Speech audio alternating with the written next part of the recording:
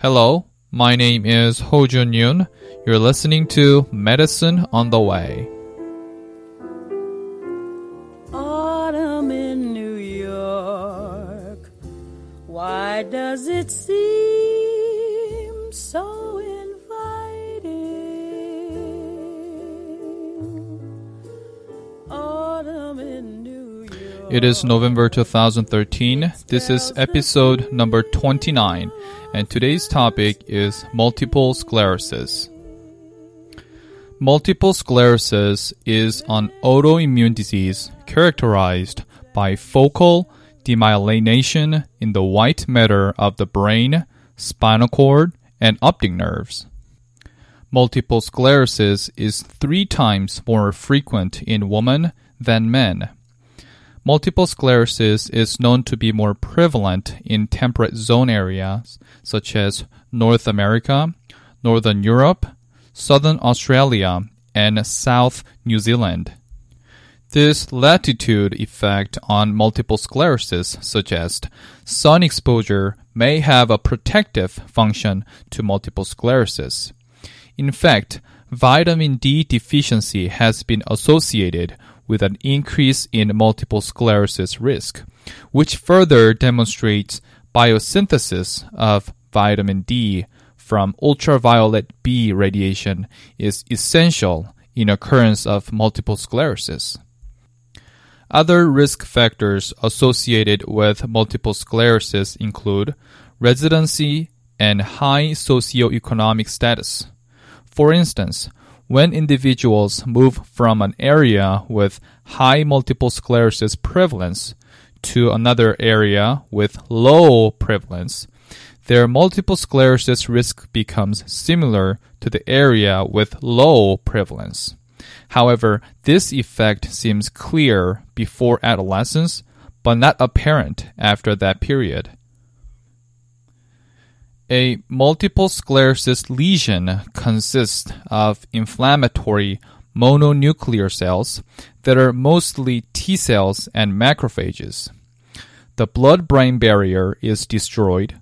Autoantibodies against myelin are present on degenerating myelin sheath, but the vessel wall is preserved, unlike vasculitis. Astrocytes proliferate in the lesions, and that is called gliosis.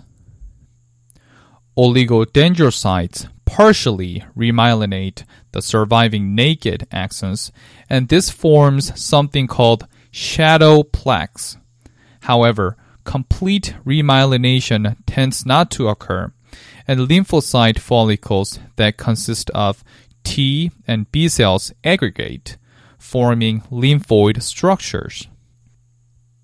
Nerve conduction in normally myelinated axons occurs in a saltatory manner. This means that the nerve conduction jumps from one node of Ranvier to the next without depolarizing the entire axon under the myelin sheath. This significantly increases nerve conduction velocity.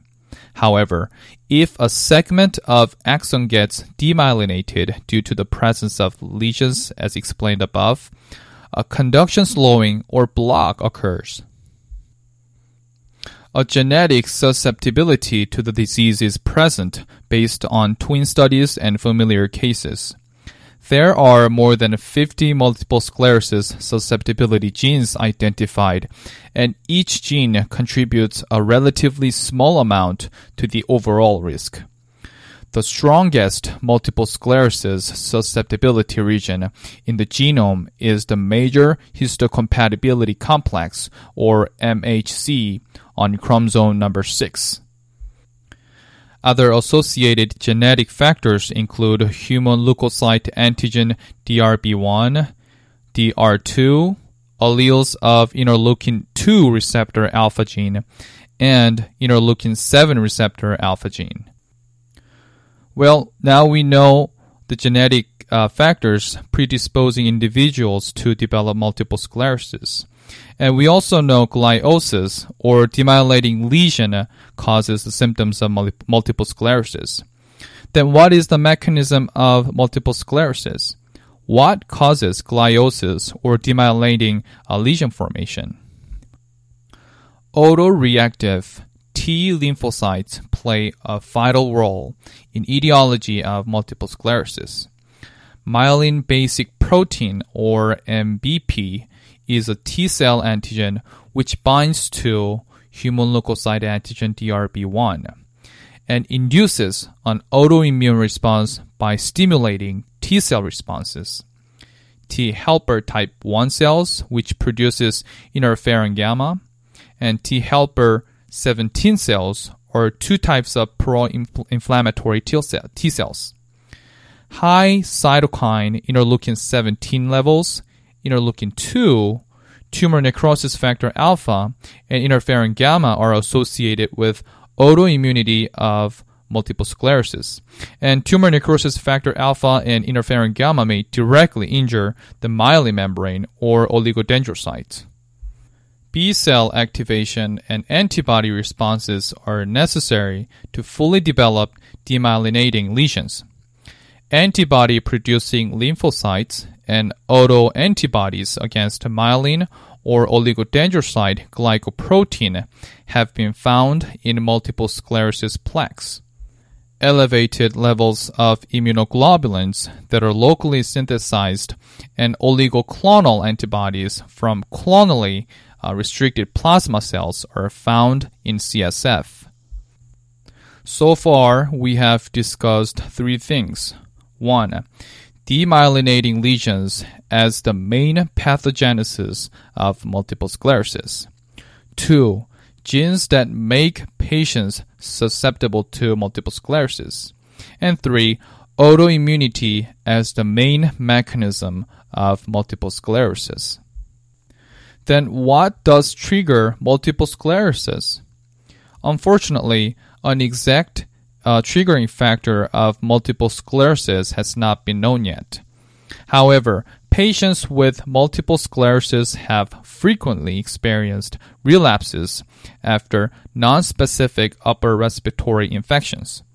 This suggests there may be a molecular mimicry between viruses and myelin antigens which trigger the pathogenic T-cell responses. The signs and symptoms of multiple sclerosis including the followings: weakness of the extremities and associated pyramidal signs such as spasticity, hyperreflexia, and Babinski's signs in upper motor neuron weakness. Spasticity with spontaneous or painful spasms. Optic neuritis presented with diminished visual acuity, dimness, or decreased color perception in the central field of vision. Fundoscopic examination reveals optic disc swelling or papillitis or pallor of the optic disc, or called optic atrophy. Diplopia from palsy of the sixth cranial nerve or internuclear ophthalmoplegia. Gaze disturbances characterized by a horizontal gaze palsy and acquire pondular nystagmus. Paresthesias, ataxia, bladder dysfunction, constipation, cognitive dysfunction, depression, facial weakness, and vertigo. Lermit's sign, which is a sensation of electrical shock induced by flexion of the neck. Facial myokymia, presented with flickering contractions of the facial muscles that spreads across the face. Heat sensitivity, which indicates neurological symptoms occurring with the elevation of the body's core temperature. An example is Utov's symptom in which there is unilateral visual blurring in hot shower or with physical exercise. Based on the progression of the signs and symptoms, multiple sclerosis is categorized into 4 subtypes. First, relapsing and remitting multiple sclerosis, or RRMS, which is characterized by episodes of worsening symptoms or new symptoms after months or years of symptom-free interval. This subtype accounts for 85% of multiple sclerosis cases. Second, primary progressive multiple sclerosis, or PPMS, which presents with the signs and symptoms which steadily progress without the interval. Primary progressive MS accounts for about 15% of cases. Third, secondary progressive multiple sclerosis, or SPMS, which is shown with steady progression after a period of the relapsing and remitting disease. The majority of RRMS, or relapsing remitting multiple sclerosis, eventually becomes secondary progressive multiple sclerosis. And the risk of developing secondary progressive multiple sclerosis from RRMS is about 2% every year. Lastly, progressive and relapsing multiple sclerosis, or PRMS, is the fourth type, which is characterized by both features of PPMS, or primary progressive multiple sclerosis, and SPMS, which is secondary progressive multiple sclerosis. There is a steady deterioration like PPMS, with occasional attacks superimposed on the progressing course. PRMS, or progressive and relapsing multiple sclerosis, accounts for about 5% of multiple sclerosis cases. In MRI, abnormalities of multiple sclerosis are found in more than 95% of patients, but more than 90% of the lesions demonstrated by MRI may be asymptomatic. Destructions of the blood-brain barrier increase vascular permeability, and this leads to leakage of intravenous gadolinium that is injected during the imaging study. Gadolinium enhancement, therefore, indicates the development of a multiple sclerosis lesion and inflammation, and this effect lasts for about 1 month. The residual multiple sclerosis plaque may be visible, however, indefinitely as a focal hyperintensity on T2-weighted images. T2-weighted images also reveal lesions which indicate the burden of disease. The lesions in T2-weighted images correlate with clinical disability, and about 1/3 of the lesions are hypointensive on T1-weighted images. These findings may indicate irreversible demyelination and axonal loss. Evoked potentials, or EP testing, assesses functions of sensory, and that is visual and auditory, or motor central nervous system pathways. The test examines selected peripheral nerves by producing repetitive stimulation. A sensory or motor deficit may produce an abnormal evoked potential. Abnormalities on one or more EP occurs in about 80 to 90% of multiple sclerosis patients. An abnormal visual EP may permit a diagnosis of clinically definite multiple sclerosis. However, EP abnormalities are not specific to multiple sclerosis. Delayed latency of a specific EP component is only suggestive of demyelination.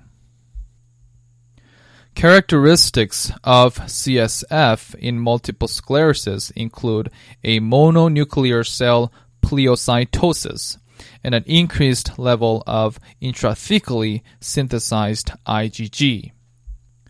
There are few formulas to differentiate intrathecally synthesized IgG from IgG from serum.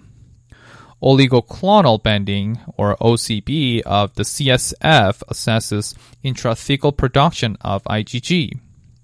Oligoclonal bandings are detected by agarose gel electrophoresis. 2 or more oligoclonal bandings are found in 75 to 90% of patients with multiple sclerosis. However, the presence of these bands is not specific because a variety of inflammatory neurological conditions with vascular and neoplastic disorders may show similar findings. Okay, this is it for this episode. We talked about epidemiology, etiology, pathophysiology, and clinical findings of multiple sclerosis in this episode. In next episode, we're going to cover diagnostic criteria and treatment options for multiple sclerosis. Thank you for listening. My name is Ho Jun Yoon, and this is Medicine on the Way. I got a song that I sing, and I can make the rain go anytime I move my finger. Lucky me, can't you see? I'm in love. Life's a wonderful thing, as long as I've got that string. I did silly so